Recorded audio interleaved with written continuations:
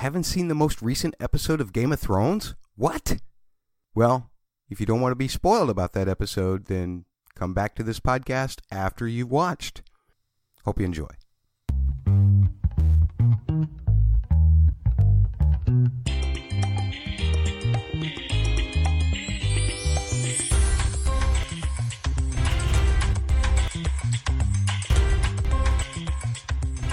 Donald, what about you?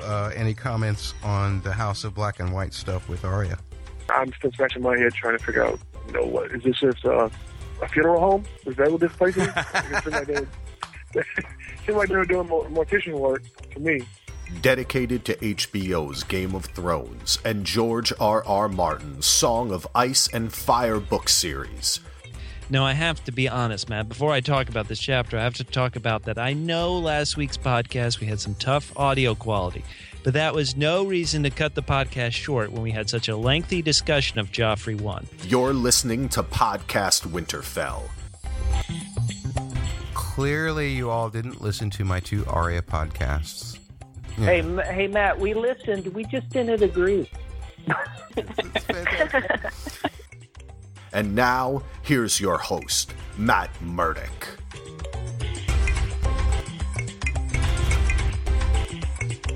Welcome to Podcast Winterfell, episode 304 of the podcast, our second look of 3 regarding Tyrion Lannister from a TV perspective. My name is Matt Murdock from podcastwinterfell.com, and I am still on my 2017 crusade against the Bloviators. All of us who, as podcasters about Game of Thrones, who think that our opinions are so important that it inflates our ego. We're not going to do that here anymore. Oh yeah, I'm going to give you this straight talk about Tyrion, but I'm not really going to tell you anything that you don't already know. Instead, I prefer to listen to the creativity of our listeners, like Priscilla on Facebook, who says this: Gilly looks like that secretary that has made the wrong hotel reservation for her boss, but in trying to fix it has been placed on hold by customer service for the past 40 minutes. Yes. Priscilla, you get the show. You get the idea. And I would love to hear your Game of Thrones TV character look like, just like that. That's perfect. That was awesome. Much better than any of the ones that I've come up with. Absolutely love that. You can, of course, go to podcastwinterfell.com and find the links to send me yours. You can call 314-669-1840, or you can tweet at winterfellpod, or you can send an email to podcastwinterfell@gmail.com. Again, you can find all of those links at podcastwinterfell.com, as well as links to our podcast apps, where if you take the time to leave me a written review at some point in a future episode during this space, I am pre-recording these, but at some point in a future episode during this space, I will thank you for leaving your written review, might even quote you, especially if you're really slamming the show, because that's part of the fun too. Like I said, I'm just sick of bloviating about Game of Thrones, about using sound bites that seems like every single podcast has about this particular show. It's a great show. We all love this show, and you know just as much about it as I do. I'm just the guy that gets to get out here on the internet and tell you what you already know, and hopefully add my own thoughts, which you will say, well, that's interesting. It's not right, but it's interesting. I'm all about making fun of myself and all of the rest of us that cover this show this year. It's my 2017 crusade. We're going to have special episodes with a really funny guy and a guy who takes things seriously sometimes too and doesn't care what you think about his opinion. Donald, that's at DonaldJR on Twitter. He will be joining me in an upcoming episode to talk about the White Walkers. We're also going to have some of our great panelists who have appeared in the past who actually do know their stuff and tend to make good jokes making fun of me, who doesn't know his stuff as much, about how A Song of Ice and Fire theories are being deflated or inflated by the fact that the television show is caught up to the books. That's coming up in a couple of episodes as well. So stick around for that if you're a book reader and you're interested as to whether Euron is in fact Daario. That's all I'll say about that. And that's probably all I'll say about the podcast this week. So let's get right back into Tyrion, Master of Coin, Part 2 of 3.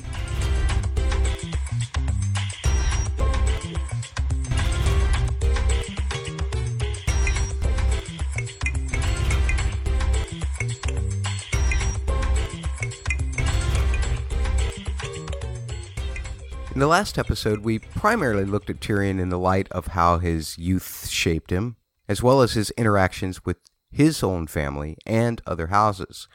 We also looked at his time as Hand of the King from a certain standpoint, but now we must look at a few key relationships in regards to what has helped shape a great deal of his decisions as Hand of the King and also as Master of Coin. And of course, the two prevailing relationships as to who Tyrion spent the most time with would be his sellsword protector / friend, Bronn, and his companion / prostitute, Shae. We'll begin with Bronn, who has had many interactions with Tyrion since Season 1, and because of that, has also had interactions with all of Tyrion's immediate family as well, especially Tyrion's brother Jaime. It is established very early on that Bronn is in this mainly, if not completely, for the money when he gives up his room at the end of the crossroads for Tyrion, a room that really never gets used because Catelyn places Tyrion under arrest. But Bronn stays with Tyrion through the trial at the Vale and fights for the Lannisters as a sellsword against Robb's decoy army, and Tyrion keeps Bronn under his employ as he goes to King's Landing because Tyrion feels he needs protection. But note that Bronn never truly declares a complete allegiance or loyalty to Tyrion as a person, only to Tyrion's money. Now, I will admit there is a camaraderie that is developed between the two, but there's a distinction between a friendship loyalty and a loyalty to money, of course. I'm sorry, my lord. We'll fill up every room. My men can sleep in the stable. As for myself, I don't require a large room. Truly, my lord. We have nothing. Is there nothing I can do to remedy this? You can have my room. Now, there's a clever man. You first. You need a woman. Nothing like a woman after a fight. Well, I'm willing if she is. Now I demand a champion. I have that right, same as you. My lady, I will gladly fight Ym's champion for you. I wouldn't be too glad, sir. I name my brother, Jaime Lannister. The Kingslayer is hundreds of miles from here. Send a raven for him. I'm happy to wait. The trial will be today. Do I have a volunteer?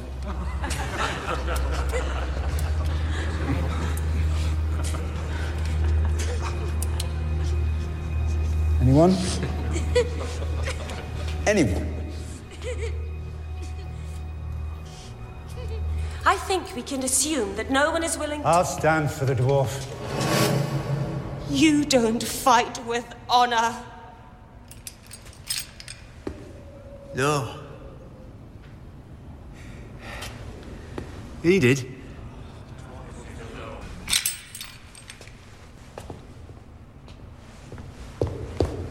Can I make the little man fly now? Not this little man. This little man is going home.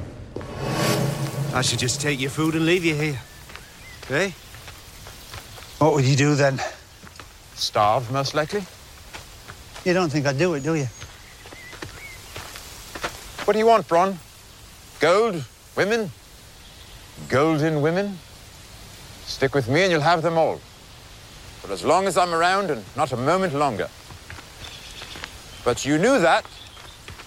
That is why you so valiantly took up arms to defend my honor. Fair enough. But don't go looking for me to bend the knee and my lord you. I'm not your toady and I'm not your friend. Though I would treasure your friendship, I'm mainly interested in your facility with murder. And if the day ever comes when you're tempted to sell me out, remember this. Whatever their price, I'll beat it. I like living. Your father beat you. But my mother hit harder. You killed your first man before you were 12. It was a woman. She swung an axe at me. You've been north of the wall. What brought you up there? Work. And you once loved a woman many years ago, but it turned out badly, so you've never let yourself love again. Oh, wait, that's me. Look at you. Oh, more beautiful than ever. And you're going to be bigger than the Hound, but much better looking. This one doesn't like me. Can't imagine why. The lads will escort you. The streets aren't safe at night, my lord. These men are under my command. I command you to arrest this cutthroat. His name is Bronn, and he is the new commander of the City Watch. Boys? I have friends at court! Powerful friends! The king himself made me a lord!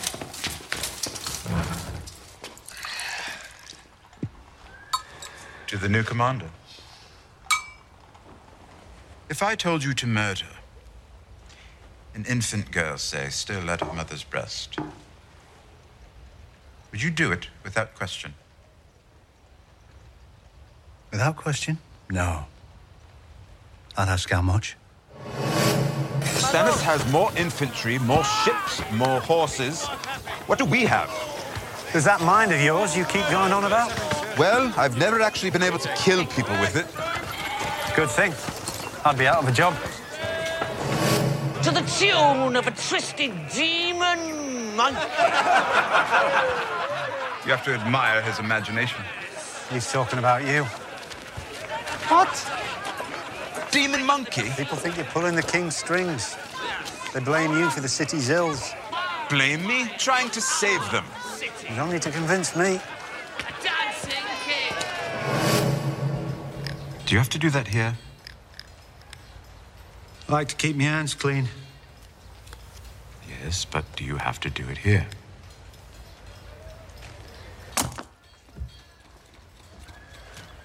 You should start wearing the gold cloak. I don't want to wear a gold cloak. You're commander of the City Watch. You shouldn't be dressed like a common The sellsword. cloak slows you down in a fight. Makes it hard to move quietly. And the gold catches the light, so you're nice and easy to spot at night. Well, you're not sneaking through alleyways any longer. You're supposed to stand out. We had a deal, and wearing a gold cloak wasn't part of it. Fine, fine. No gold cloak. What? What? Why are you staring at me? You don't want me cleaning my nails? You don't want me looking your way? Why am I here? To help me plan the defense of King's Landing. Stannis will be here any day. And one of these explains how to beat him. I'd swap all your books for a few good archers. It's just the unknown fees we need to worry about now. We talked about this. Aye, we talked about it. Have you ever been in a city under siege? Maybe this part's not in your books. See, it's not the fighting that kills most people. It's the starving. Food's worth more than gold. Noble ladies sell their diamonds for a sack of potatoes. Things get bad enough. The poor start eating each other. The thieves, they love a siege. Soon as the gates are sealed, they steal all the food. By the time it's all over, they're the richest men in town. Given the circumstances, my lord, I believe extreme measures are warranted. Remember, wait until the ships The ships are in the bay. They must be far enough in so I they know won't what be able in to... means. Do you know how to use that? Chopped wood once. No, I watched my brother chopping wood. I saw you kill a man with a shield. You'll be unstoppable with an axe. Don't get killed. Nor you, my friend. Oh, are we friends now? Of course we are. Just because I pay you for your services doesn't diminish our friendship. Enhances it, really. Oh, enhances. Fancy word for a sellsword. Been spending time with fancy folks. Now, there's a lot in there, and that is just kind of a limited sample of their relationship up to the Battle of the Blackwater. One key note to make is that Bronn never really shows complete loyalty to Tyrion, but rather mostly to his money. It's clear that Bronn has had a great deal of real-world knowledge that he is more than willing to share with Tyrion, but it doesn't seem to be shared with Tyrion out of a true friendship. Again, camaraderie is definitely displayed, but there's no sense of true loyalty, despite the fact that Tyrion would like for it to be so. However, Tyrion did set the condition to Bronn very early on, as we heard, that while he might enjoy them being friends, he also understands that this is more of a business transaction than anything. But because Bronn is being placed in positions and with people because of his association with Tyrion, we note that in the last Blackwater clip that his motivations may already be changing by that point. He questions whether they are friends and puts in a context that friendship, while enhancing, in other words, just being a nice bonus, while enhancing their relationship, doesn't necessarily define the relationship. And you start to get the idea that Bronn has been gaining on his own without Tyrion's help since serving as the commander of the Gold Cloaks. And then this is where things begin to change slowly over time, where Tyrion realizes that friendship simply cannot be bought. When Tyrion loses his position as Hand of the King, Bronn also loses his position as commander of the Gold Cloaks. And so to Bronn, Tyrion, rather than becoming his launching point towards the things that he wants, instead Tyrion must return to being his fallback position once again.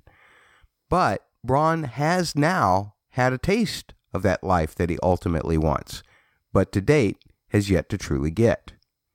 Now, during this time period, going between Tyrion going from Hand to Master of Coin up until his trial, Bronn does remain loyal to Tyrion's money, and does continue to offer camaraderie and even consolation to Tyrion. But clearly his loyalty doesn't extend all that much past Tyrion's money. Yes, there is a friendship, but not a friendship that is defined by complete loyalty. We've heard Bronn say that he wouldn't do things without questioning them, but typically that question is, how much? There does continue to be an exchange of ideas, Bronn from the grubby side of life point of view, and an effort by Tyrion to continue to educate Bronn, which ironically prepares Bronn even further for the next phase of his life, better than Bronn's advice ends up helping Tyrion. Look at these two shining warriors. Sir Tarin Mant and Sir Who's It of Who Cares? Sir Meryn Trant. Sir Bronn of the Blackwater. You're no knight. Pod? Sir Bronn of the Blackwater was anointed by the king himself. You're an up-jumped cutthroat. Nothing more. That's exactly who I am. Since I appreciate a walk in the sunshine, your lordship, I am wondering why you sent for me. A number of people in this city want to kill me. You're here to protect me. I've been doing that for a while now. You grow bored protecting me? I grow poor protecting you. Poor. Poor. Under my patronage, you've become a knight. You've served as commander of the City Watch. Briefly. Sure you filled your pockets. And now my pockets are empty. You've given me a taste for the finer things. And if you want me to carry on protecting you, you'll need to pay more. I thought we were friends. We are. But I'm a sellsword. I sell my sword. I don't loan it out to friends as a favour. How much? Double. Double? I'm a knight now. Knights are worth double. I don't even know how much I'm paying you now. Which means you can afford it. For years I've heard that Littlefinger is a magician. Whenever the crown needs money, he rubs his hands together and poof, mountains of gold. Let me guess. He's not a magician. No. He's stealing it? Worse, he's borrowing it. What's wrong with that? We can't afford to pay it back. That's what's wrong with it. The crown owes millions to my father. I imagine he'll forgive that debt. Forgive a debt? My father. For a man of the world, you're strangely naive. I've never borrowed money before. I'm not clear on the rules. Well, the basic principle is I lend you money, and after an agreed-upon period of time, you return it with interest. And what if I don't? Well, you have to. But what if I don't? This is why I don't lend you money. Anyway, it's not my father I'm worried about. It's the Iron Bank of Bravos. We owe them tens of millions. If we fail to repay these loans, the bank will fund our enemies.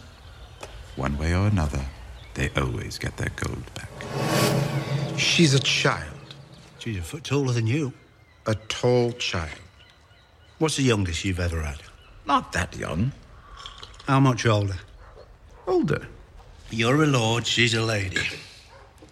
And a beauty at that. I don't see the problem. Shay isn't going to like it. Shay is a whore. Are you going to marry her? Eh? How did marrying a whore work out for you the first time? I should never have told you about that. You want Shay? Keep her. Wed one and bed the other. All you have to do You get a son in the Stark Girl. He'll be Lord of Winterfell one day. You can rule the North in his name. You'll have 2 women and a whole kingdom of your own. 2 women to despise me, and a whole kingdom to join them. You waste time trying to get people to love you. You'll end up the most popular dead man in town. I don't pay you to put evil notions in my head. The ones already there don't need company. You pay me to kill people who bother you. Evil notions come free. And of course, at the time of the Purple Wedding, Tyrion trusts Bronn most in securing Shae safely on a boat to Essos. And more on that when we get to Shae. But it is at the Purple Wedding and the accusation that Tyrion killed King Joffrey that Bronn must finally see that even his, quote, fallback position is no longer really available to him. And he ultimately makes a deal that betrays Tyrion in a way while bettering himself.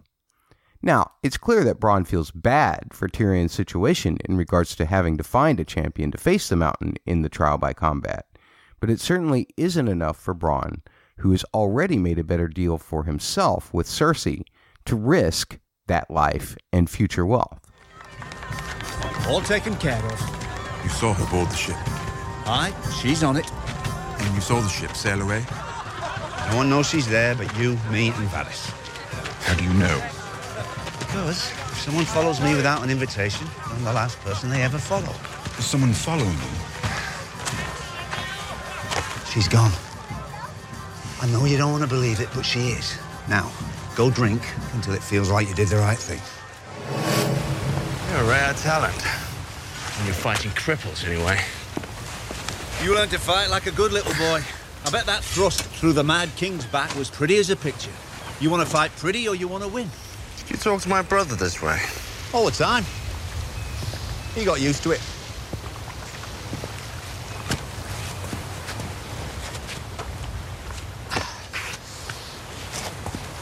Do you think you did it? Nah. And poison's not his style. Or murder, for that matter. You want to know for sure, why don't you ask him? You haven't been to see him yet, eh? We're done for today. Your brother ever tell you how I came into his service? He stood for him in his trial by combat at the Eyrie. Aye. But only when Lady Arryn demanded the trial take place that day. You were his first choice. He named you for his champion because he knew you would ride day and night to come fight for him. You gonna fight for him now? My lord. You have new clothes. Do you like them? Eh?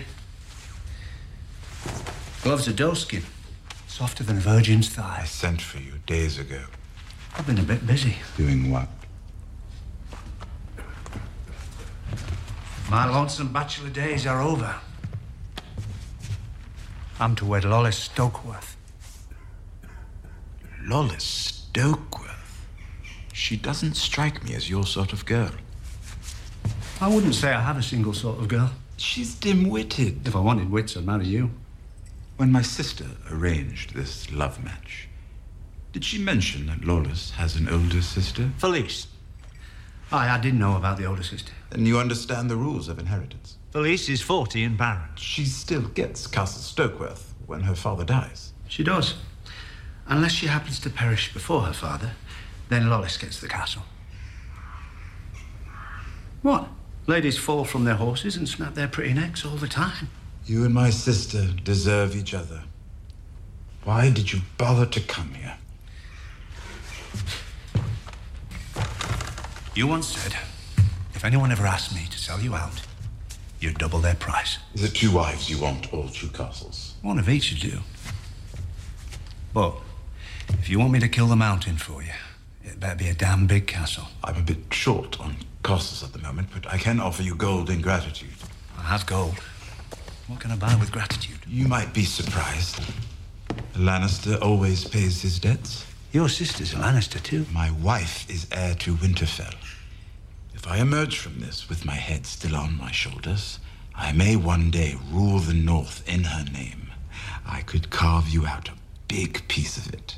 If and may and could. It's bloody cold up north. Lawless is soft and warm and close. Does he frighten you so much? I'd be a bloody fool if he didn't frighten me. He's freakish big and freakish strong.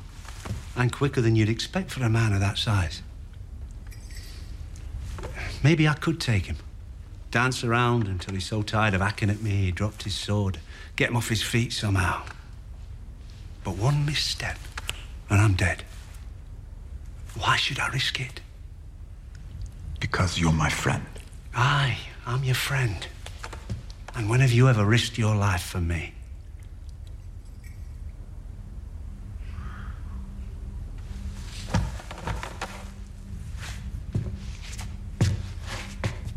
I like you. I just like myself more. I understand. I'm sorry it has to be this way. Why are you sorry? Because you're an evil bastard with no conscience and no heart? That's what I liked about you in the first place.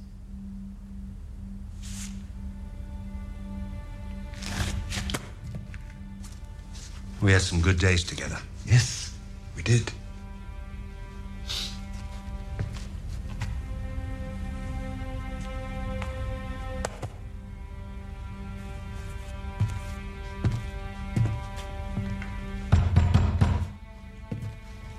What will you do?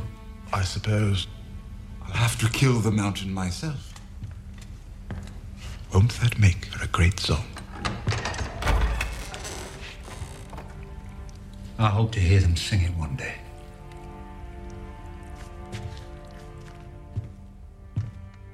And though, because it was deleted from the episode The Lion and the Rose, we really can't consider this canon, I do feel that Dave and Dan wrote a very interesting perspective as to why Bronn ultimately would have even considered Cersei's proposal.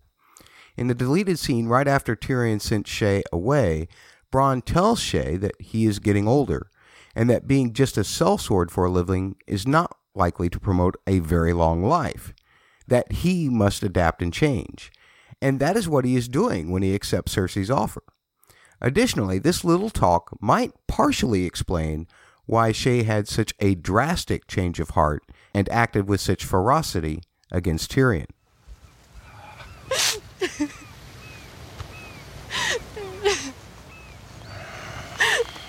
You didn't really think it was forever, did you? These people, even the good ones, they use us as they please. And when we're no longer any use, they spit us out, find someone else they like. Look at me. You ever seen an old sellsword? No such thing. Every day, I'm a little bit slower. These kids coming up can do all manner of madness with their blades. Moves I never dreamt of. We have to adapt to circumstances, is what I'm saying. Learn some new tricks. Come along. I've got a wedding to get to.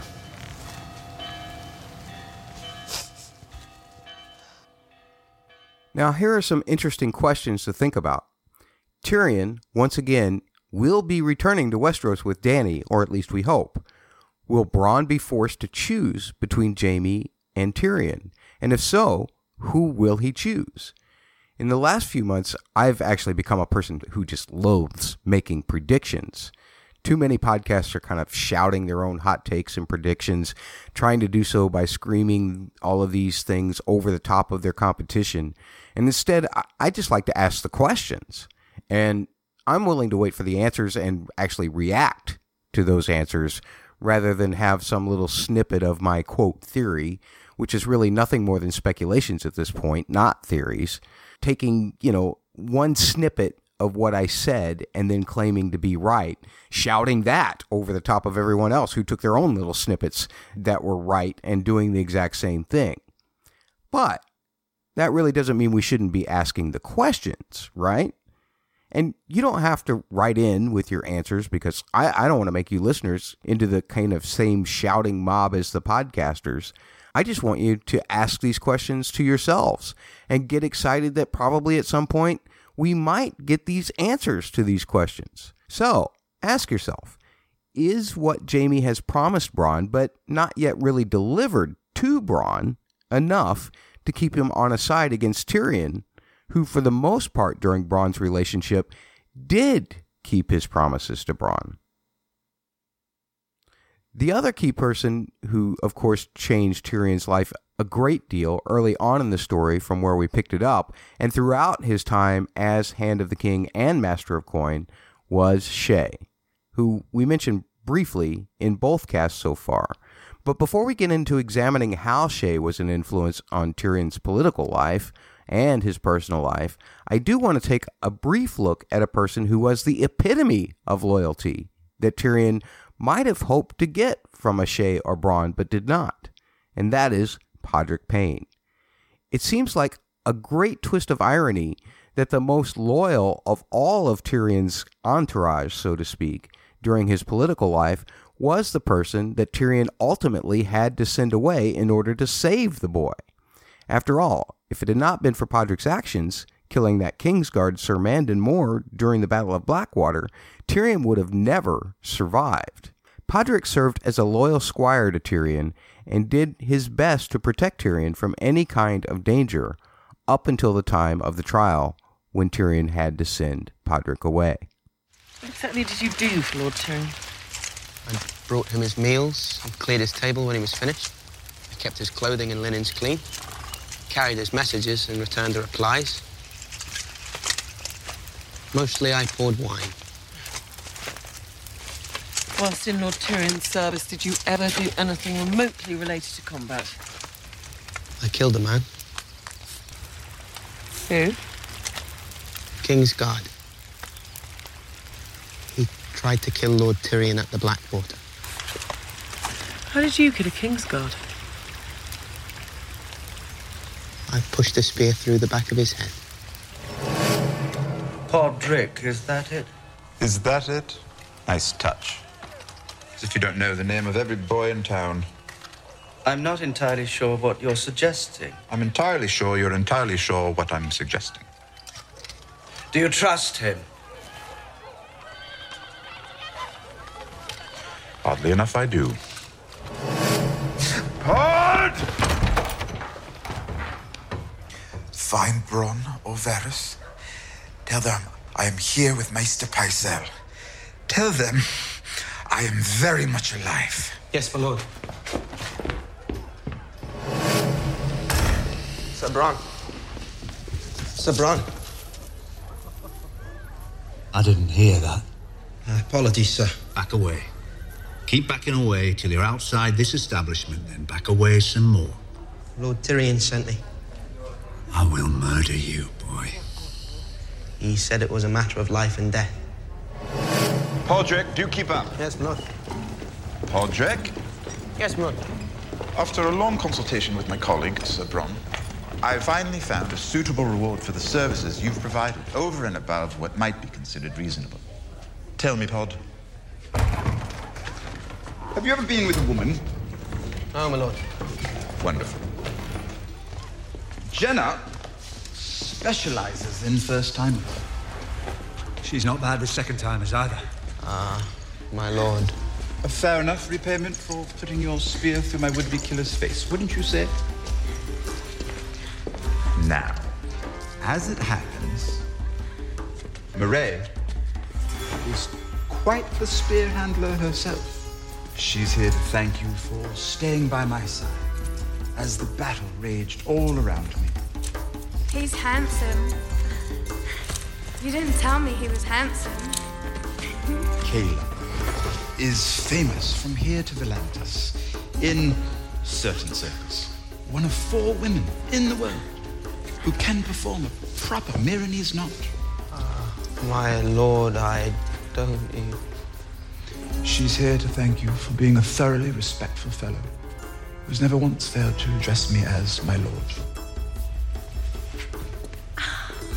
Be back in time for my supper. Ah, the return of the conquering hero. Does he have a little jaunt in his step? The lad's practically skipping. You were gone a long time. I trust you got your money's worth, or should I say my money's worth? Oh, It was a gift, Podrick. This is more than I give you in a year. He's a squire. You don't pay him. Oh, then it's much more than I give you in a year. I wouldn't take it, my lord. Maybe they're trying to curry some favor with the new master of coin. Have you ever known a whore to turn down gold? They were happy enough to take it when I gave it to them. What did you tell them? I didn't tell them anything. What did you do to them? Lots of things. And they seem to like these things? Yes, my lord. Of course they seem to like it. They're paid to seem to like it. Only they weren't paid. What are you saying? These ladies enjoyed him so much they gave him the time for free? Is that what you're telling us? Sit down, Podrick. We're going to need details. Copious details. Can you read the sigils? Yellow balls? Wild lemons in a purple field. House Dolt of Lemonwood. A vulture grasping a baby in its talons. House Blackmont. Crown Skull. The Manwoodies of Kingsgrave. Boy knows his Dornish houses. I need a sigil. And House Martell, a red sun pierced by a spear. I don't see it, my lord. Podrick. Apologies for the stench. I brought you some wine, my lord, but they took it from me. A noble effort. They didn't find the candles, though. A quill, some parchment, duck sausage, almonds, and some hard cheese. You're a good lad. Any word of Shay? I've heard nothing, my lord. Suppose that's a good thing. What are they saying about me out there? You're to stand trial in a fortnight for murdering the king. Do you believe I murdered Joffrey? No, my lord. You didn't. No. Gods, no. The world is a better place without him, but I had nothing to do with it. I would like to think, if I were arranging a royal assassination, I'd plan it in such a way that I wouldn't be standing there gawking like a fool when the king died. Trial in a fortnight. Have they announced the judges yet? Your father? Of course. Mace Tyrell? Who will vote exactly as my father tells him to vote. Prince Oberyn of Dorne. Oberyn? I'll give it to my father. He never fails to take advantage of a family tragedy. I'm supposed to get a list of names from you, my lord. Anyone who might testify on your behalf. Oh, I can call my own witnesses. How generous of them. Very well, my wife, Sansa. My lord, she's gone. Gone? No one's seen her since the wedding. You don't think she... No one had more cause to kill Joffrey than Sansa. But the girl's no assassin. Whoever killed the king wanted me to lose my head for it. And with my wife's disappearance, it makes me seem that much more guilty. Podrick. Yes, my lord. They'll be following you now. Who will? I don't know. They, the ominous they. The man pulling the strings, or woman, my father. Maybe Joffrey was too much work for him. Sweet Tommen would be so much easier to handle. Whenever something bad happens to me, I assume it's my sister that had a hand in it. But say what you will of Cersei. She loves her children. She is the only one I'm certain had nothing to do with this murder. Which makes it unique as King's Landing murders go. Any other witnesses, my lord? Varys could vouch for me if he dared. He's already been called as a witness for the Queen. Of course. Fetch Bronn. I have a job for him. I've already asked, my lord. They won't let him see you. Why not? They say he's a known cutthroat and your close associate. He's under investigation himself. And my brother. Would they at least allow me to see Jaime? I'll ask, my lord.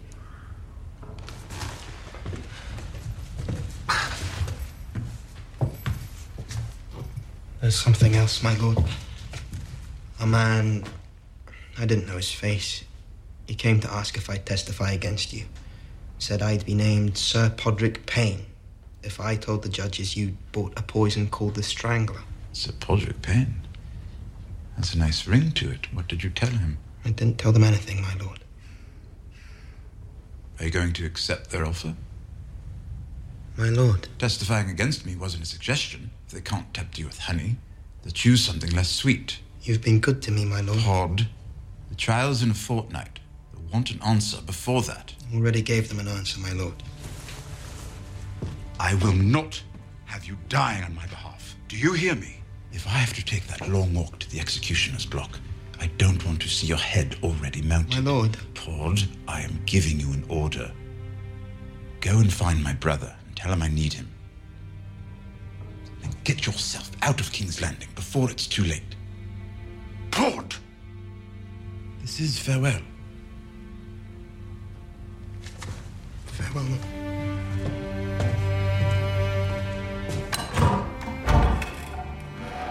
Pod.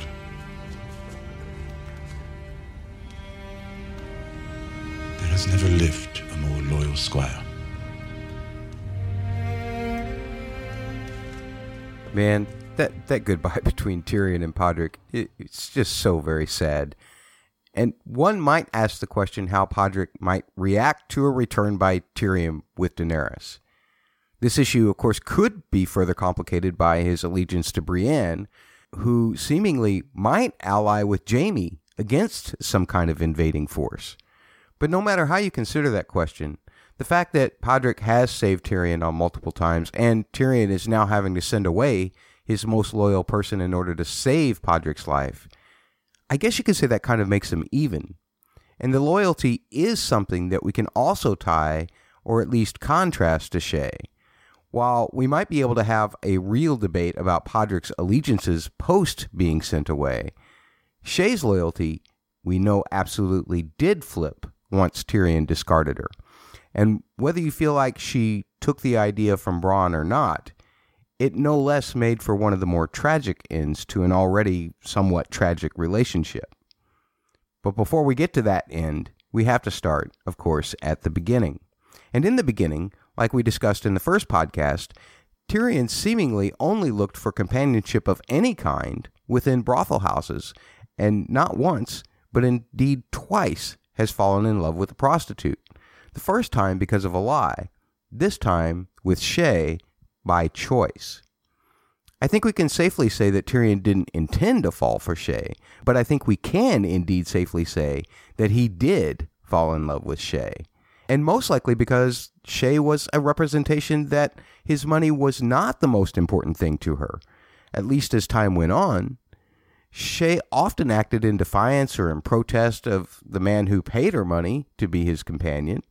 And yet, more often than not, especially during their time together while he was Hand of the King, showed him a loyalty every bit as fierce as Podrick's. And I think what drew Tyrion to her was that loyalty, as well as the fact that she was not afraid to speak her own mind to him, to have her own opinion, and to show as much defiance to Tyrion's father's wishes as Tyrion really had himself. But as Tyrion did fall more deeply in love with Shae, her irreverence for her own safety and defiance of Tywin became a concern for him, of course. Where did you find one so pretty at this hour? I took her. Took her? From whom? From, Sir... What's his name? I don't know. 3 tents down. And he didn't have anything to say about it? He said something. Well, who are you? Who would you like me to be? What did your mother call you? Shae. What did your mother call you? My mother died giving birth to me. Is that why I'm here? So we can talk about our mothers? What sort of accent is that? Foreign. What do you want from me? What do I want from you? I want you to share my tent. I want you to pour my wine, laugh at my jokes, rub my legs when they are sore after a day's ride. I want you to take no other man to bed for as long as we're together, like it's my last night in this world, which it may well be. And what do I get? 1, safety. No one will hurt you for as long as you're mine. 2, the pleasure of my company, which I have heard is spectacular. Who told you this? Women you paid? And 3, more gold than you can spend if you lived 1,000 years. Do you accept my proposal? Let's start with your last night in this world. Your turn, my mysterious foreign beauty. I don't want to play. It's fun. Look at the fun we're having. Your mother was a whore. Drink. All right. Your father left the family when you were very young, never to return. Drink. And we've established the rules about lying. Drink.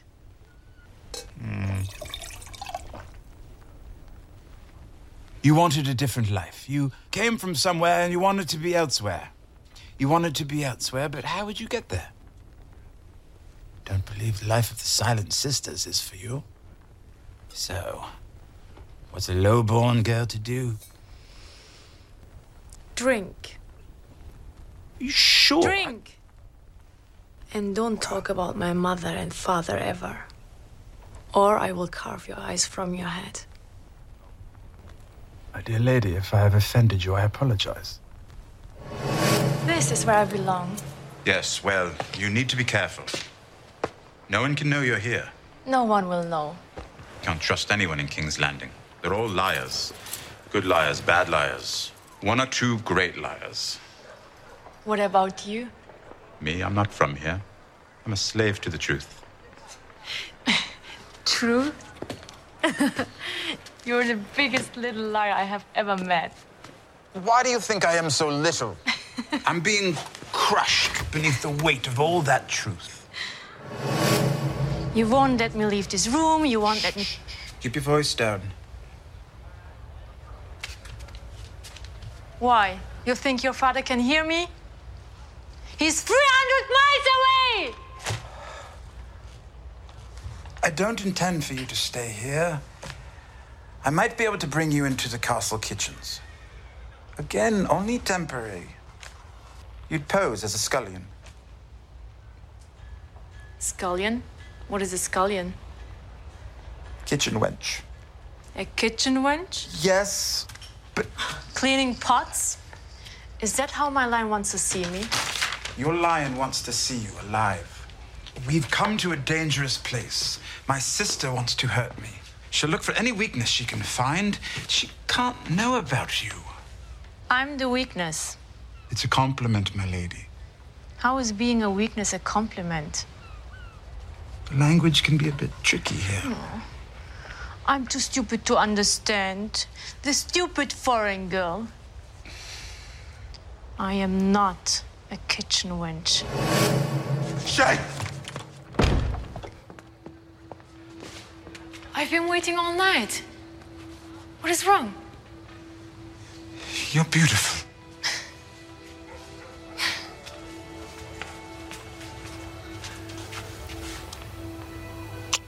Then why do you look sad?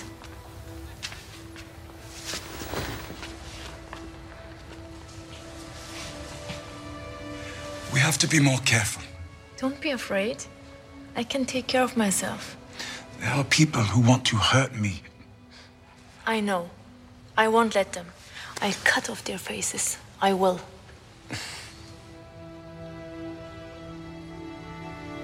I would kill for you. Do you know that? I expect I'll have to before this is over. You're mine. I'm yours. Promise me. I'm yours, and you're mine. My love. It was good of you to come. Good of me. Of course I come. I want to see you. Believe me, you don't. Have you looked? I will be the first.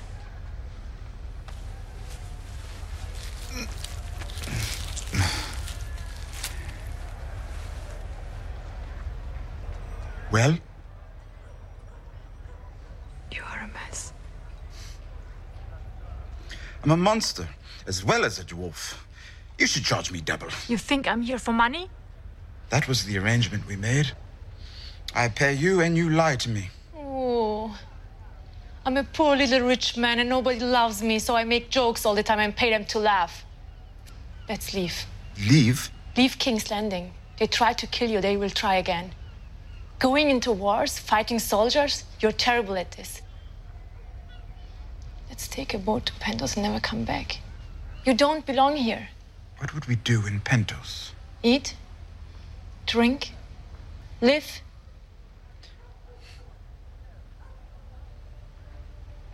I want to go with you. So do it. Your father, your sister, all these bad people, they can't stop you. Forget about them. Come with me. I can't.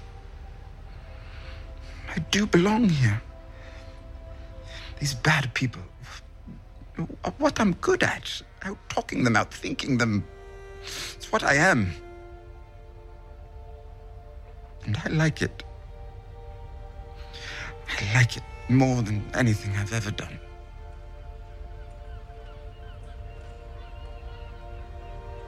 Are you going to leave?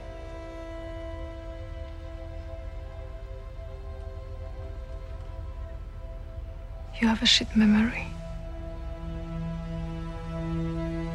I am yours, and you are mine. As you can see, Tyrion, while I do believe that he loved Shae, did not make her his ultimate priority. She'd asked him to run away with her, yet his desire for power and to play the game did, in fact, become more important than anything else for him. This is an indication of what seems to be a root weakness for almost all Lannisters: pride. And we're going to examine that further as we go along. But for now, there came up a further complication for Tyrion and Shae, and that would be Sansa Stark. Shae was, of course, very protective of Sansa from the very beginning of their relationship, right up to the end. Yet when Tyrion was forced by his father to marry Sansa, Shae did become jealous of Sansa to a degree, but more so jealous of Tyrion's time being consumed by the power that he had and wanted to gain, as opposed to time being spent with her. Have you ever been a handmaiden before? Yes. For whom? Lady Zurif. Lady Zurif. There is no Lady Zurif in this city. She wasn't in this city. Well, I don't know how they did things in that city, but in this city, handmaidens wait on ladies, not the other way around. And I don't have time to answer 1,000 questions and teach you how to do your job. Do you want me to leave? Just brush my hair. My lion. We've spoken of this. You cannot come here. But you said I should come to you with any problems. Did anyone see you? No. You sure? My father does not make idle threats. Having you killed would be the high point of his week. You have to be absolutely certain.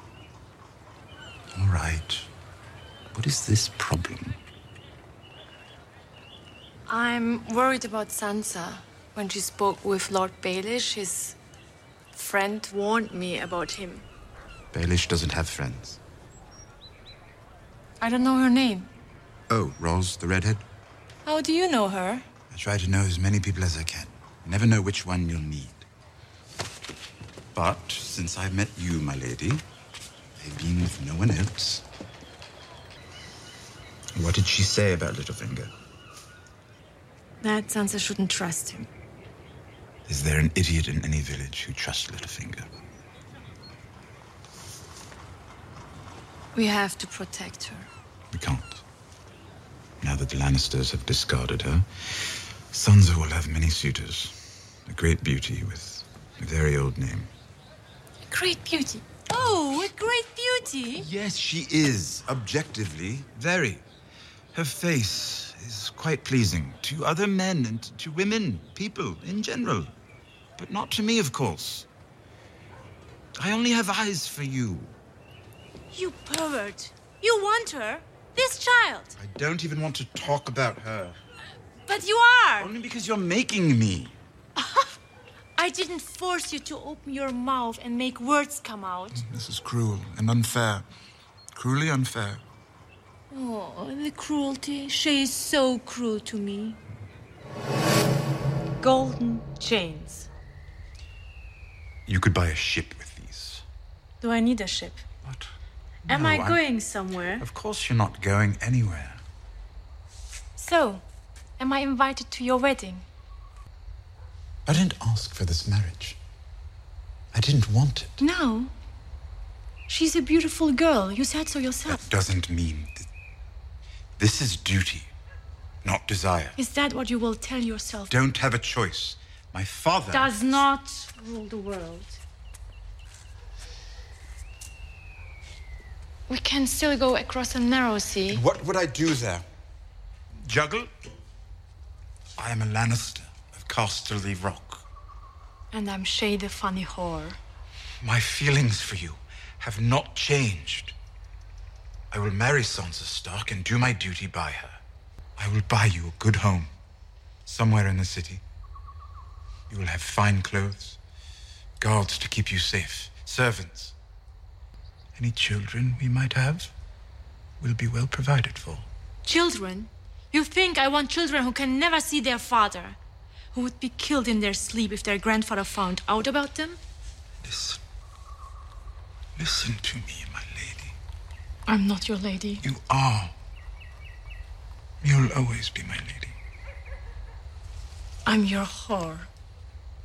And when you are tired of me, I will be nothing. But when it came down to it, Shay simply couldn't find a way to leave Tyrion. She was loyal, despite him trying to show her Tywin would kill her. And despite one effort from Varys and Tyrion's own sending Shay away. You will go to King's Landing. And do what? Rule. You will serve as Hand of the King in my stead. You'll bring that boy king to heel and his mother too, if needs be. And if you get so much as a whiff of treason from any of the rest, Baelish, Varys, Pycelle... Head spikes walls. Why not my uncle? Why not anyone? Why me? You're my son.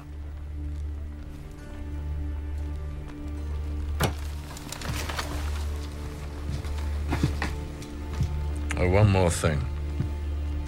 You will not take that whore to court. Do you understand? Go.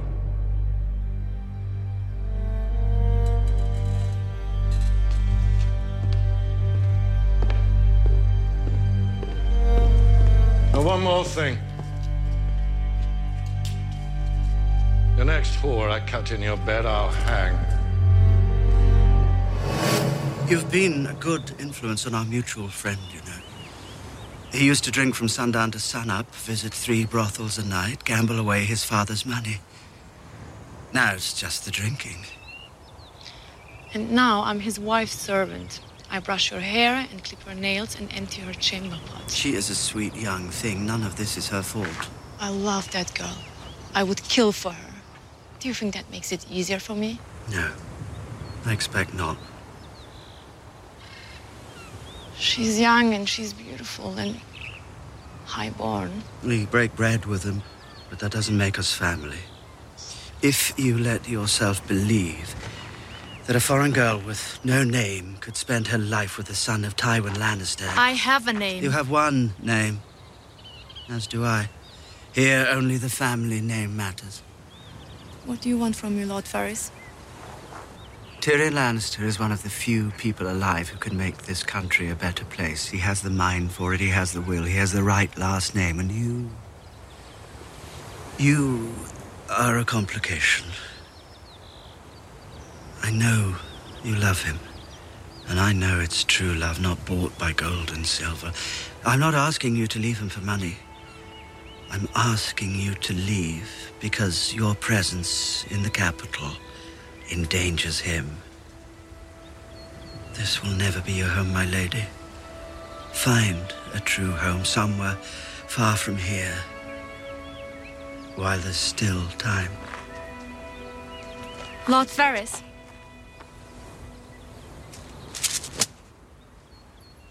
If he wants me to leave, he can tell me himself. Am I a liar?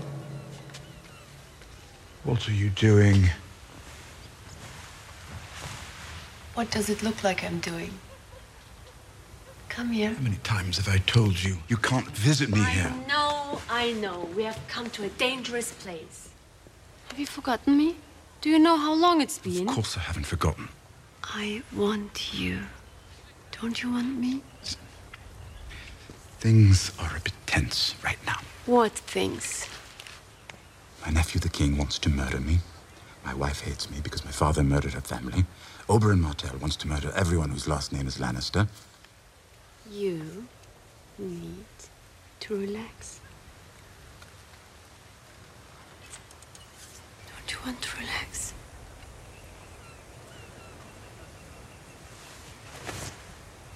What's wrong? I told you, it's not a good time. It's never a good time. You have your child pride now. Shay. Do you love her? Love her? I barely know her. She's a child. She despises me. That's not an answer. Of course I don't love her. You tried to ship me away. Ship you away. Give me diamonds and make me disappear. What in the world are you talking about? If you want me to leave, just say it. Say it! I don't know what you're talking about. You want me to stay?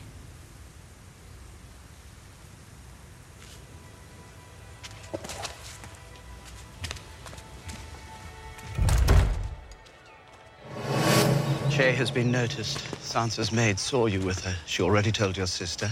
It's only a matter of time before your father hears. So I'm guilty of being seen with my own wife's handmaiden. My father will ask you if there's anything more, and you'll tell him some clever lie. No, I will not. How long do you imagine your father and sister would let me live if they suspected me of lying? I have no pet sellsword to protect me, no legendary brother to avenge me. Only little birds who whisper in my ear. Forgive me if I don't weep for you. No one weeps for spiders or whores. I have friends across the sea who could help her. She won't leave. I've told her this is a dangerous place so many times she no longer believes it. Your father has promised to hang the next whore he finds you with. Have you ever known your father to make an idle threat? She's the whore I told you about. The dark head. Have her brought to the Tower of the Hound before the wedding. What's wrong, my lion? Don't call me that. What should I call you? I'm afraid our friendship can't continue. Our friendship. There's a ship waiting in the harbor bound for Pentos. What? You'll have your own cabin, of course. And across the narrow sea, a house. Servants. What is this? Married man. My wife has suffered a great deal, as you well know. I don't want her to suffer any more on my account. I need to uphold my vows.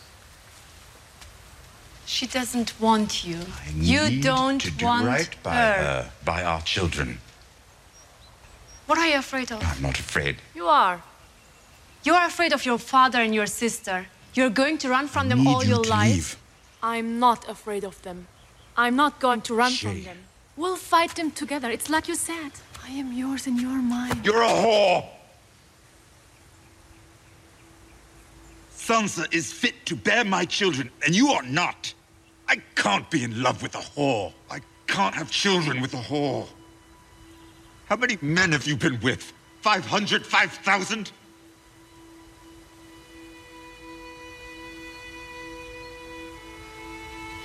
How many whores have you been with? I've enjoyed my time with all of them, and I have enjoyed my time with you most of all. But now that time is over.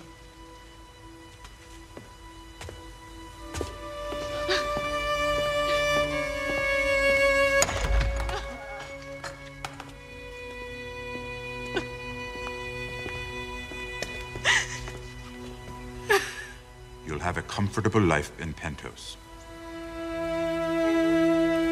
Bronn will escort you to your ship.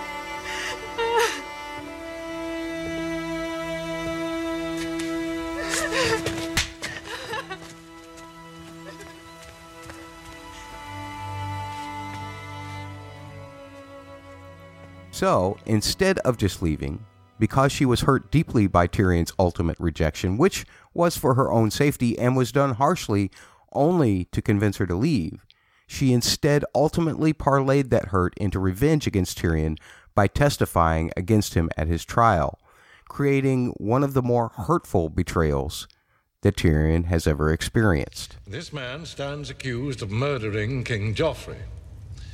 What do you know of this? I know that he's guilty. He and Sansa planned it together. Silence! Continue. She wanted revenge for her father, her mother, her brother. She blamed their deaths on the king. Tyrion was happy to help. He hated Joffrey.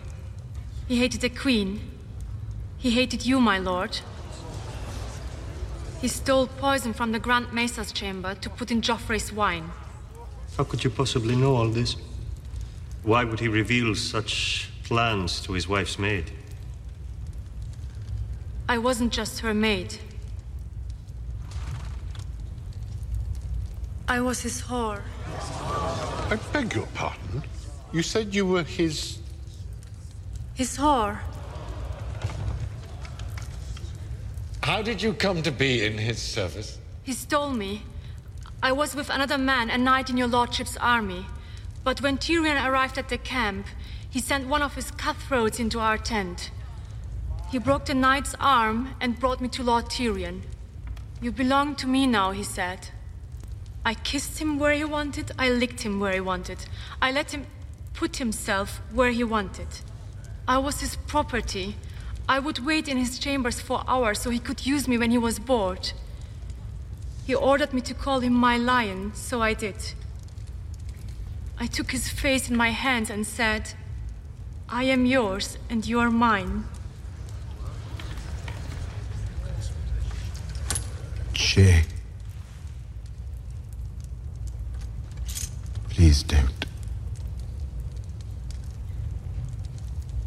I am a whore. Remember? That was before he married Sansa. After that, all he wanted was her. But she wouldn't let him in her bed. So he promised to kill King Joffrey for her.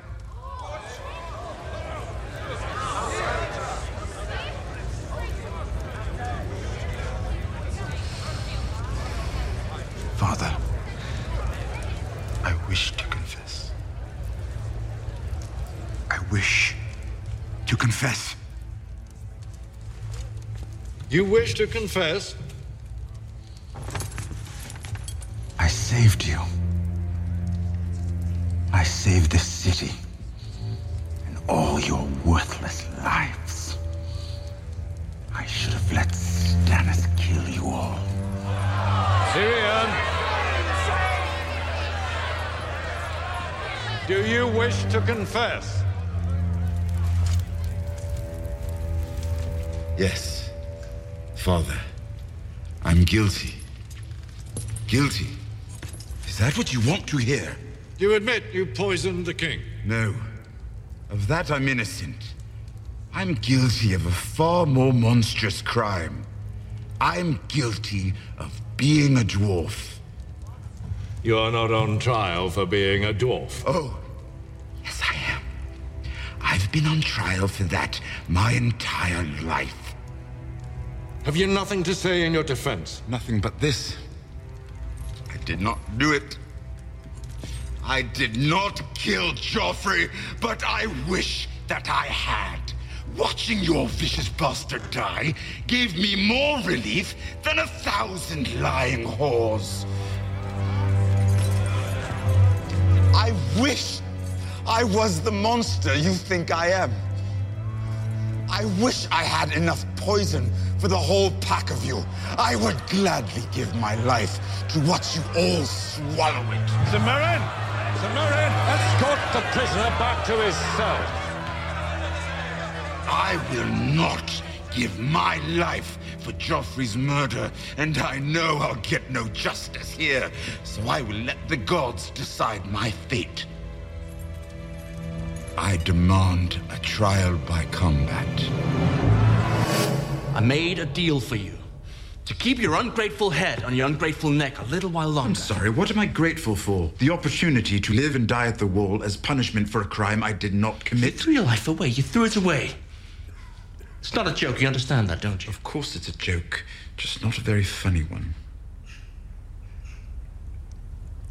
I couldn't listen to her. Standing there, telling her lies. I couldn't do it.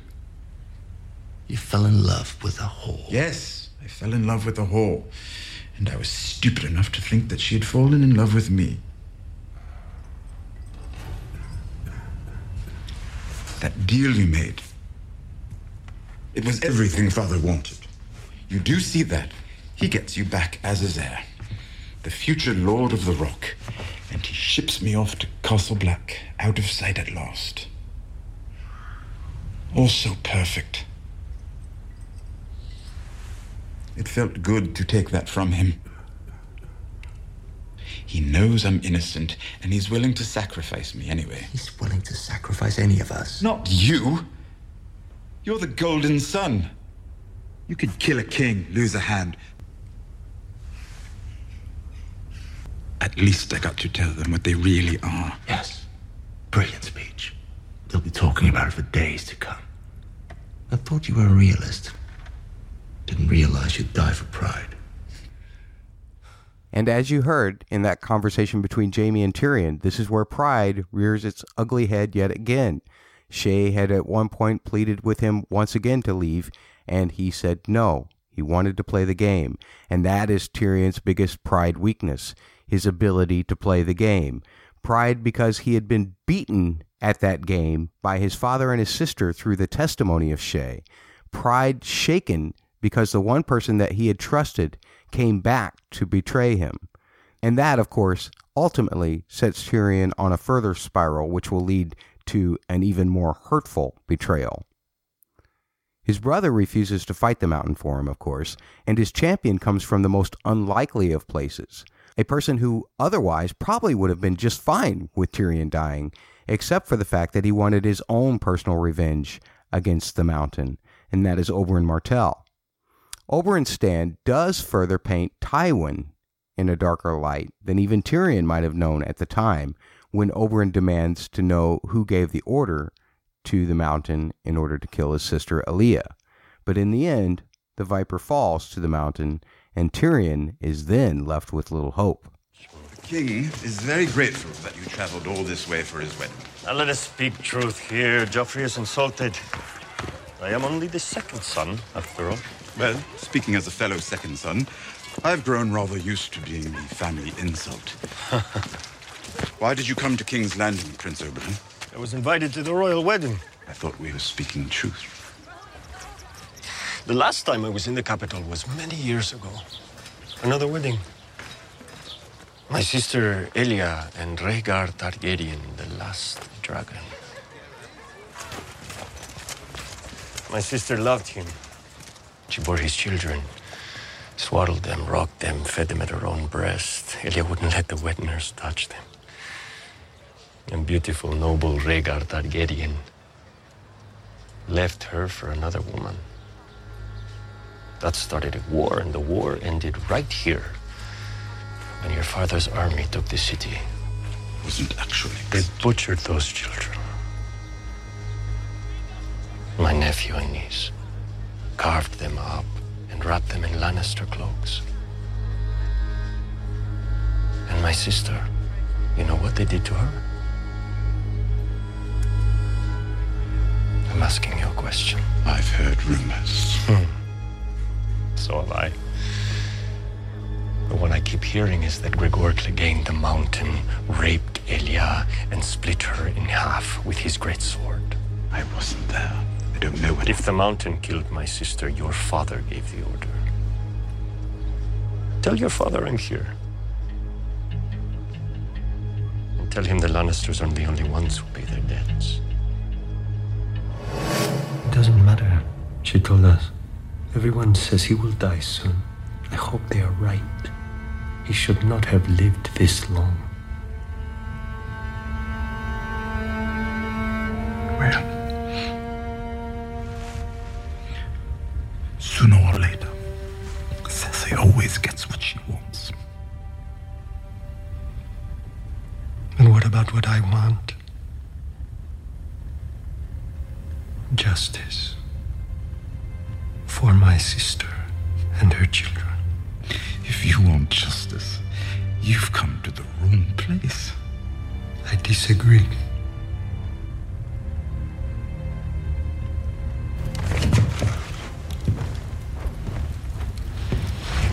I've come to the perfect place. I want to bring those who have wronged me to justice, and all those who have wronged me are right here. I will begin with Sir Gregor Clegane, who killed my sister's children and then raped her with their blood still on his hands before killing her too.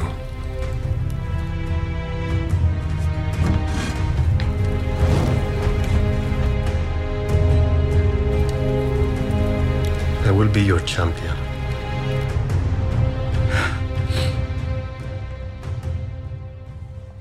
But before we get into the game-changing events that ends Tyrion's time in King's Landing, let's take a look back at Tyrion as Master of Coin.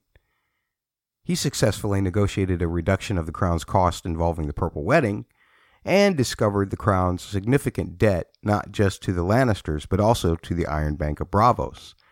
And while he might not have been aware of the Lannister mines not being able to produce any more gold, he was likely trying to figure out a way to get the crown out of as much debt at the time as possible.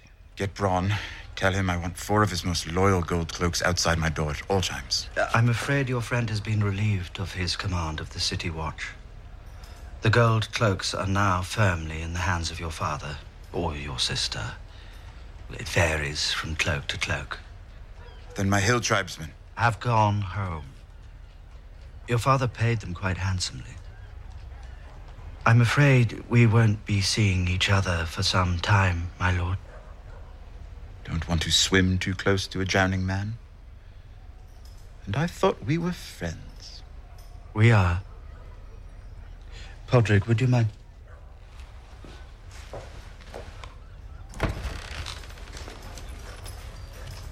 There are many who know that without you, this city faced certain defeat. The king won't give you any honors. The histories won't mention you. But we will not forget. Far be it from me to hinder true love, but Lord Baelish's absence would present certain problems. The royal wedding may end up being the most expensive event in living memory. Summer has ended. Hard days lie ahead. Not a good time to leave the crown's finances unattended. Fully agreed. Which is why I'm naming you new Master of Coin. Master of Coin? It would appear to be a position that best suits your talents. I'm quite good at spending money, but a lifetime of outrageous wealth hasn't taught me much about managing it. I have no doubt you will prove equal to this challenge. Hear, hear.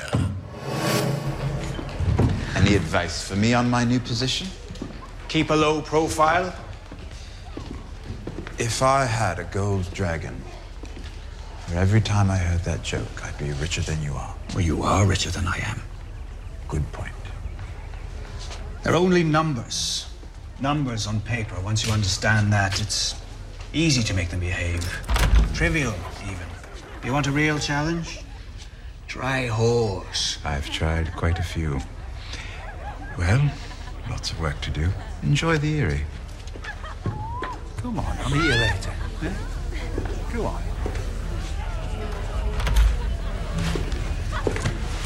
Tonight. Looks like dull reading. You think all reading is dull reading? It's an opinion I share with some of the finest men I know. The secret history of the Seven Kingdoms is written in these pages. What do I owe this summons? Thank you for seeing me, my lady. I had hoped we might discuss a few financial matters. I climbed all those steps to discuss financial matters. It's the royal wedding. I'm told you had a hand in planning it. Naturally. It's shaping up to be a very involved affair. The word extravagant has been used. What good is the word extravagant if it can't be used to describe a royal wedding? I understand that. Good. But as Master of Coin, it falls upon me to calculate the cost for the crown. As of now, it's a huge expense. And? And we're at war, Lady Olenna. Oh, I'd nearly forgotten. Yes, and maintaining supply lines. Think how it slipped my mind. What is it, 12,000 infantrymen the Tyrell family has supplied? 1,800 mounted lancers? 2,000 in support. Provisions, so this city might survive the winter. 1 million bushels of wheat, 500,000 bushels each of barley, oats, and rye. 20,000 head of cattle, 50,000 sheep. You don't have to lecture me about wartime expenses. I'm quite familiar with them. And we are so grateful for your contributions, which are necessary for the preservation of the realm. As is a royal wedding. The people are hungry for more than just food. They crave distractions. And if we don't provide them, they'll create their own. And their distractions are likely to end with us being torn to pieces. A royal wedding is much safer, wouldn't you say?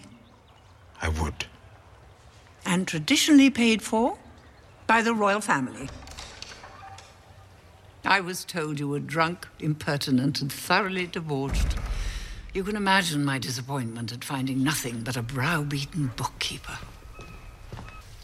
Milady? Oh, very well. I won't have it said the House Tyrell refuses to play its part. We'll pay for half the expenses, and the celebrations will go on as planned. Is that sufficient? Quite sufficient, thank you. Very good, then. That's settled. Good day. You'll be pleased to learn that after one conversation with Bernard Tyrell, I've saved the crown hundreds of thousands on this wedding. Never mind that now. We have something important to discuss. A master of coin. Saving money is important. Wars swallow gold like a pit in the earth. I suppose that explains why we did so well in the last one. Do you know how much gold was mined in the Westerlands this past year? Haven't a clue. Go on, your best guess. Pounds, tons, ounces. Doesn't matter, the answer's the same. It can't be. Our last working mine ran dry 3 years ago. Then how do we pay for anything? The Crown owes the Iron Bank of Bravos a tremendous amount of money. How much? A tremendous amount. There must be someone at the Iron Bank you can speak to, come to some arrangement. The Iron Bank is the Iron Bank. There is no someone. Someone does work there. It is comprised of people. And a temple is comprised of stones. One stone crumbles and another takes its place. And the temple holds its form for 1,000 years or more. And that's what the Iron Bank is, a temple. We all live in its shadow, and almost none of us know it. You can't run from them, you can't cheat them, you can't sway them with excuses. If you owe them money and you don't want to crumble yourself, you pay it back. Vesting the Tyrells in the crown will help a great deal in this respect. While you might say that Tyrion did okay as Master of Coin, we again do not see him in a great detail of practicing the policy. But some of these scenes do pose some interesting questions for pondering. Like, does this mean that the only value of House Lannister that remains is in the name and in the property of Casterly Rock itself?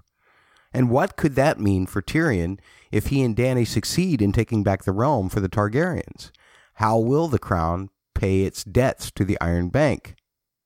Another interesting question, which we will explore from Tyrion's side in our feedback, is in regards to Tyrion's earlier interactions with the houses of the Reach and Dorne that he experienced in Season 3 and 4.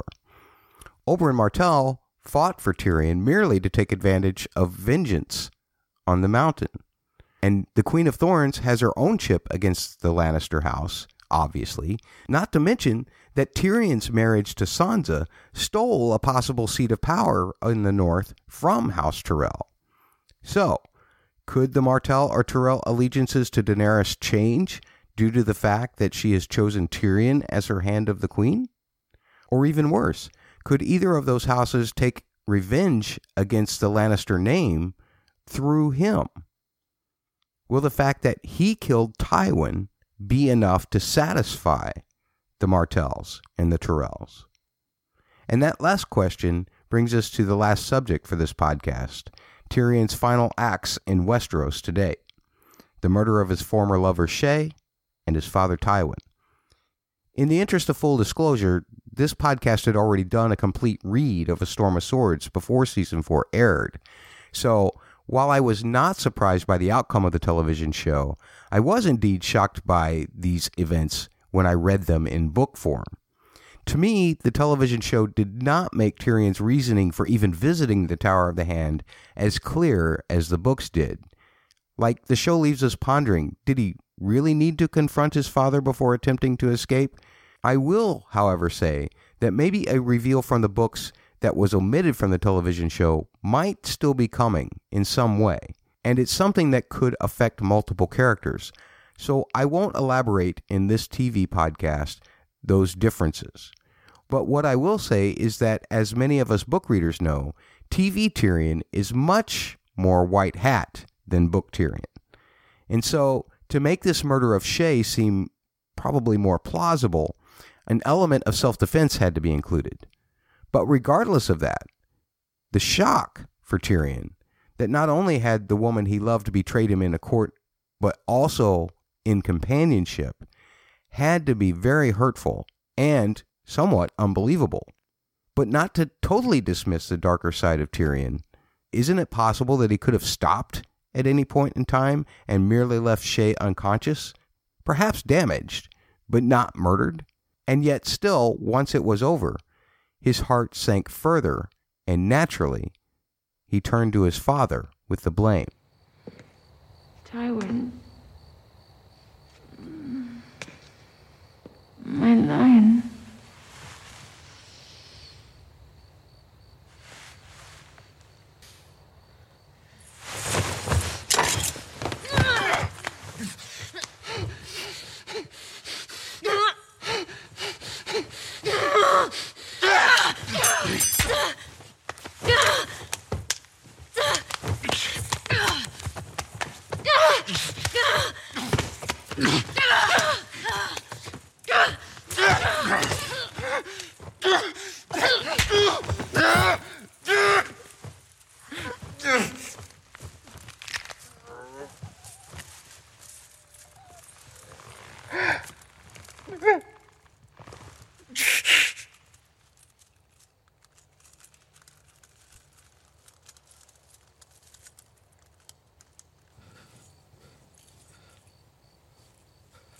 I'm sorry.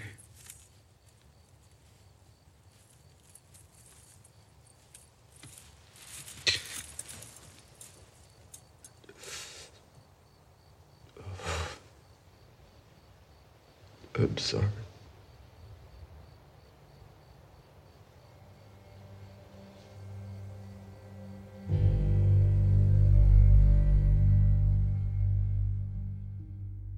The look on Tyrion's face after he gathered himself as best he could from killing Shae told you all that you needed to know.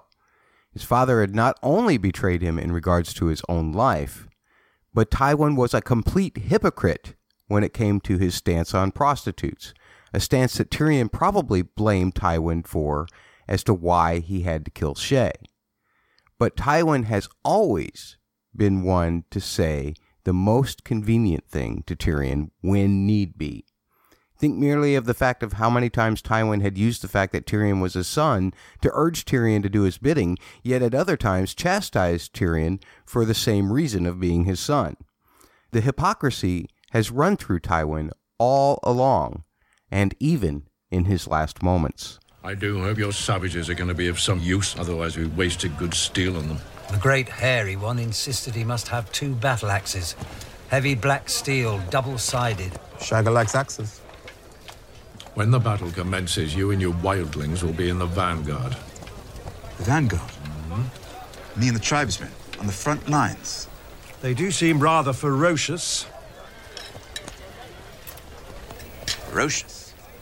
Bronn managed to keep Shagger from chopping off the dead man's cock, which was fortunate, but even still, Ulf is demanding blood money, which Shagger and Gunther refuse to pay. When soldiers lack discipline, the fault lies with their commander. Surely there are ways to have me killed that would be less detrimental to the war effort. There will be no more discussion on the matter. As a reward for your accomplishments during the Battle of Blackwater Bay. And when the time is right, you'll be given a position fit for your talents, so that you can serve your family and protect our legacy. And if you serve faithfully, you will be rewarded with a suitable wife. And I would let myself be consumed by maggots before mocking the family name and making you heir to Casterly Rock. Why? Why? You ask that? You who killed your mother to come into the world? You are an ill-made, spiteful little creature, full of envy, lust, and low cunning. Men's laws give you the right to bear my name and display my colors, since I cannot prove that you are not mine. And to teach me humility, the gods have condemned me to watch you waddle about, wearing that proud lion that was my father's sigil and his father's before him. But neither gods nor men will ever compel me to let you turn Casterly Rock into your whorehouse. Go now. Shall I explain to you in one easy lesson how the world works? Use small words. I'm not as bright as you. The house that puts family first will always defeat the house that puts the whims and wishes of its sons and daughters first. A good man does everything in his power to better his family's position, regardless of his own selfish desires. Does that amuse you? No, it's a very good lesson. Only it's easy for you to preach utter devotion to family when you're making all the decisions. Easy for me, is it? When have you ever done something that wasn't in your interest, but solely for the benefit of the family? The day that you were born. I wanted to carry you into the sea and let the waves wash you away. Instead, I let you live. And I brought you up as my son. Because you're a Lannister. Tyrion, put down the crossbow. Who released you? Your brother, I expect. He always had a soft spot for you. Come, we'll go and talk in my chambers. This is how you want to speak to me? Shaming your father has always given you pleasure, hasn't it? All my life, you've wanted me dead. Yes. But you refused to die. I respect that. Even admire it. You fight for what's yours. I'd never let them execute you. Is that what you fear? I'll never let Ilyn Payne take your head. You're a Lannister. You're my son. I loved her. Who? Shae. Tyrion. Put down that crossbow. I murdered her. With my own hands. Doesn't matter. Doesn't matter. She was a whore. Say that word again. And what? You'll kill your own father in the privy? No. You're my son. Now, enough of this nonsense. I am your son, and you sentenced me to die. You knew I didn't poison Joffrey, but you sentenced me all the same. Why? Enough. We'll go back to my chambers and speak with some dignity. I can't go back there. She's in there. Are you afraid of a dead whore?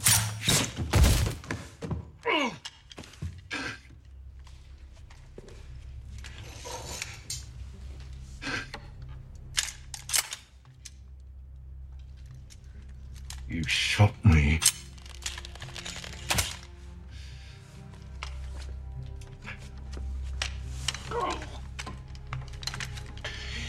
You're no son of mine. I am your son. I have always been your son.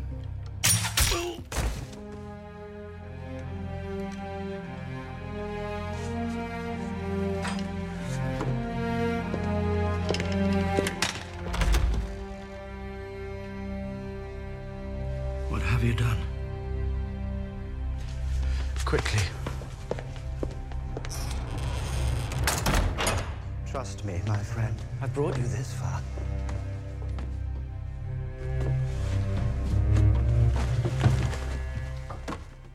Now, while both acts of murder here may be considered justifiable by some viewers, just as they might consider Arya's murdering of Meryn Trant and Walder Frey justifiable.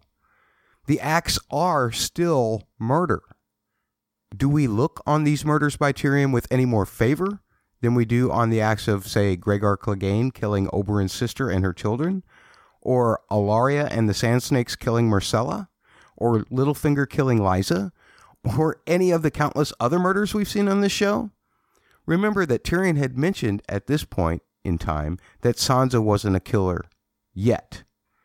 Now, even she has allowed Ramsay to be eaten alive by his dogs.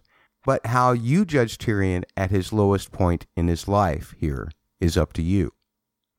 But in the meantime, he's escaping to Essos with the help of Varys, who incidentally would not have gone with Tyrion if he had been able to get back to the Red Keep before the alarm bells were rang.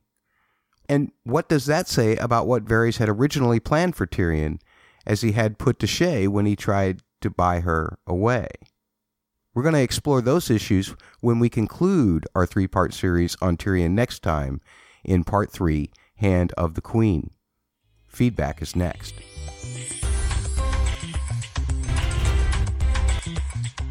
Feedback. It's been a long podcast, and I just have one email here. This one from Shadowcat Bex. And this is in regards to Tyrion's future, as we were talking about earlier in this podcast. Shadowcat Bex says, "Hi, Matt. I know the Tyrion TV podcast is coming up. Just wanted to give you one of my thoughts. So in the show, Dany binds her allegiance with Dorne and House Tyrell, but we know that Ellaria and the Sand Snakes assassinated Myrcella, and Lady Olenna framed Tyrion for Joffrey's death. So what's going to happen when, and it's a when, not if, Tyrion figures both of these things out? Show Tyrion is super practical and knows the price of war, but this is a great potential for the show to develop the dark Tyrion that we see in the books. In my opinion, Tyrion will turn against Dorne and the Sand Snakes and keep the alliance with Olenna. But I think in the long run, Tyrion will serve the cold dish of vengeance to the Lady Olenna in the very end. It should be interesting to see where Dave and Dan take Tyrion this season." All right, and thank you, Shadowcat Bex, for that great email. Considering it from Tyrion's point of view, yes, you would think that he would eventually figure that stuff out. The question is what would make for a bigger tragic end? Is it the fact that the Sand Snakes take Tyrion out, or Lady Olenna takes Tyrion out, or is it the fact that Tyrion takes them out at some point? I mean, we all like Tyrion. We want to see Tyrion survive. But is he any longer for the world than any of the rest of them? It's a great question to ponder. And like I said, I don't really know if I have any theories. I don't really like theorizing anymore. I just don't. I feel like I can speculate.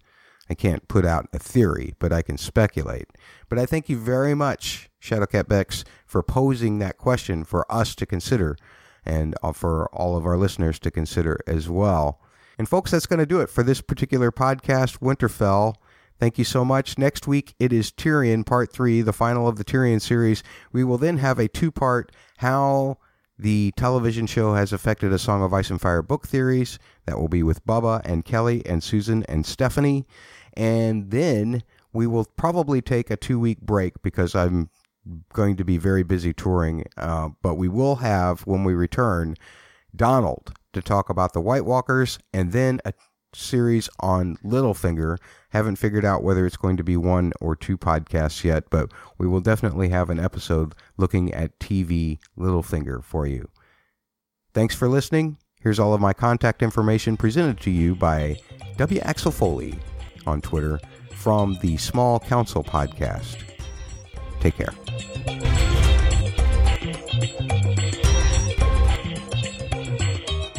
You've been listening to Podcast Winterfell. Find the podcast blog at podcastwinterfell.com. Follow the podcast on Twitter, twitter.com/winterfellpod.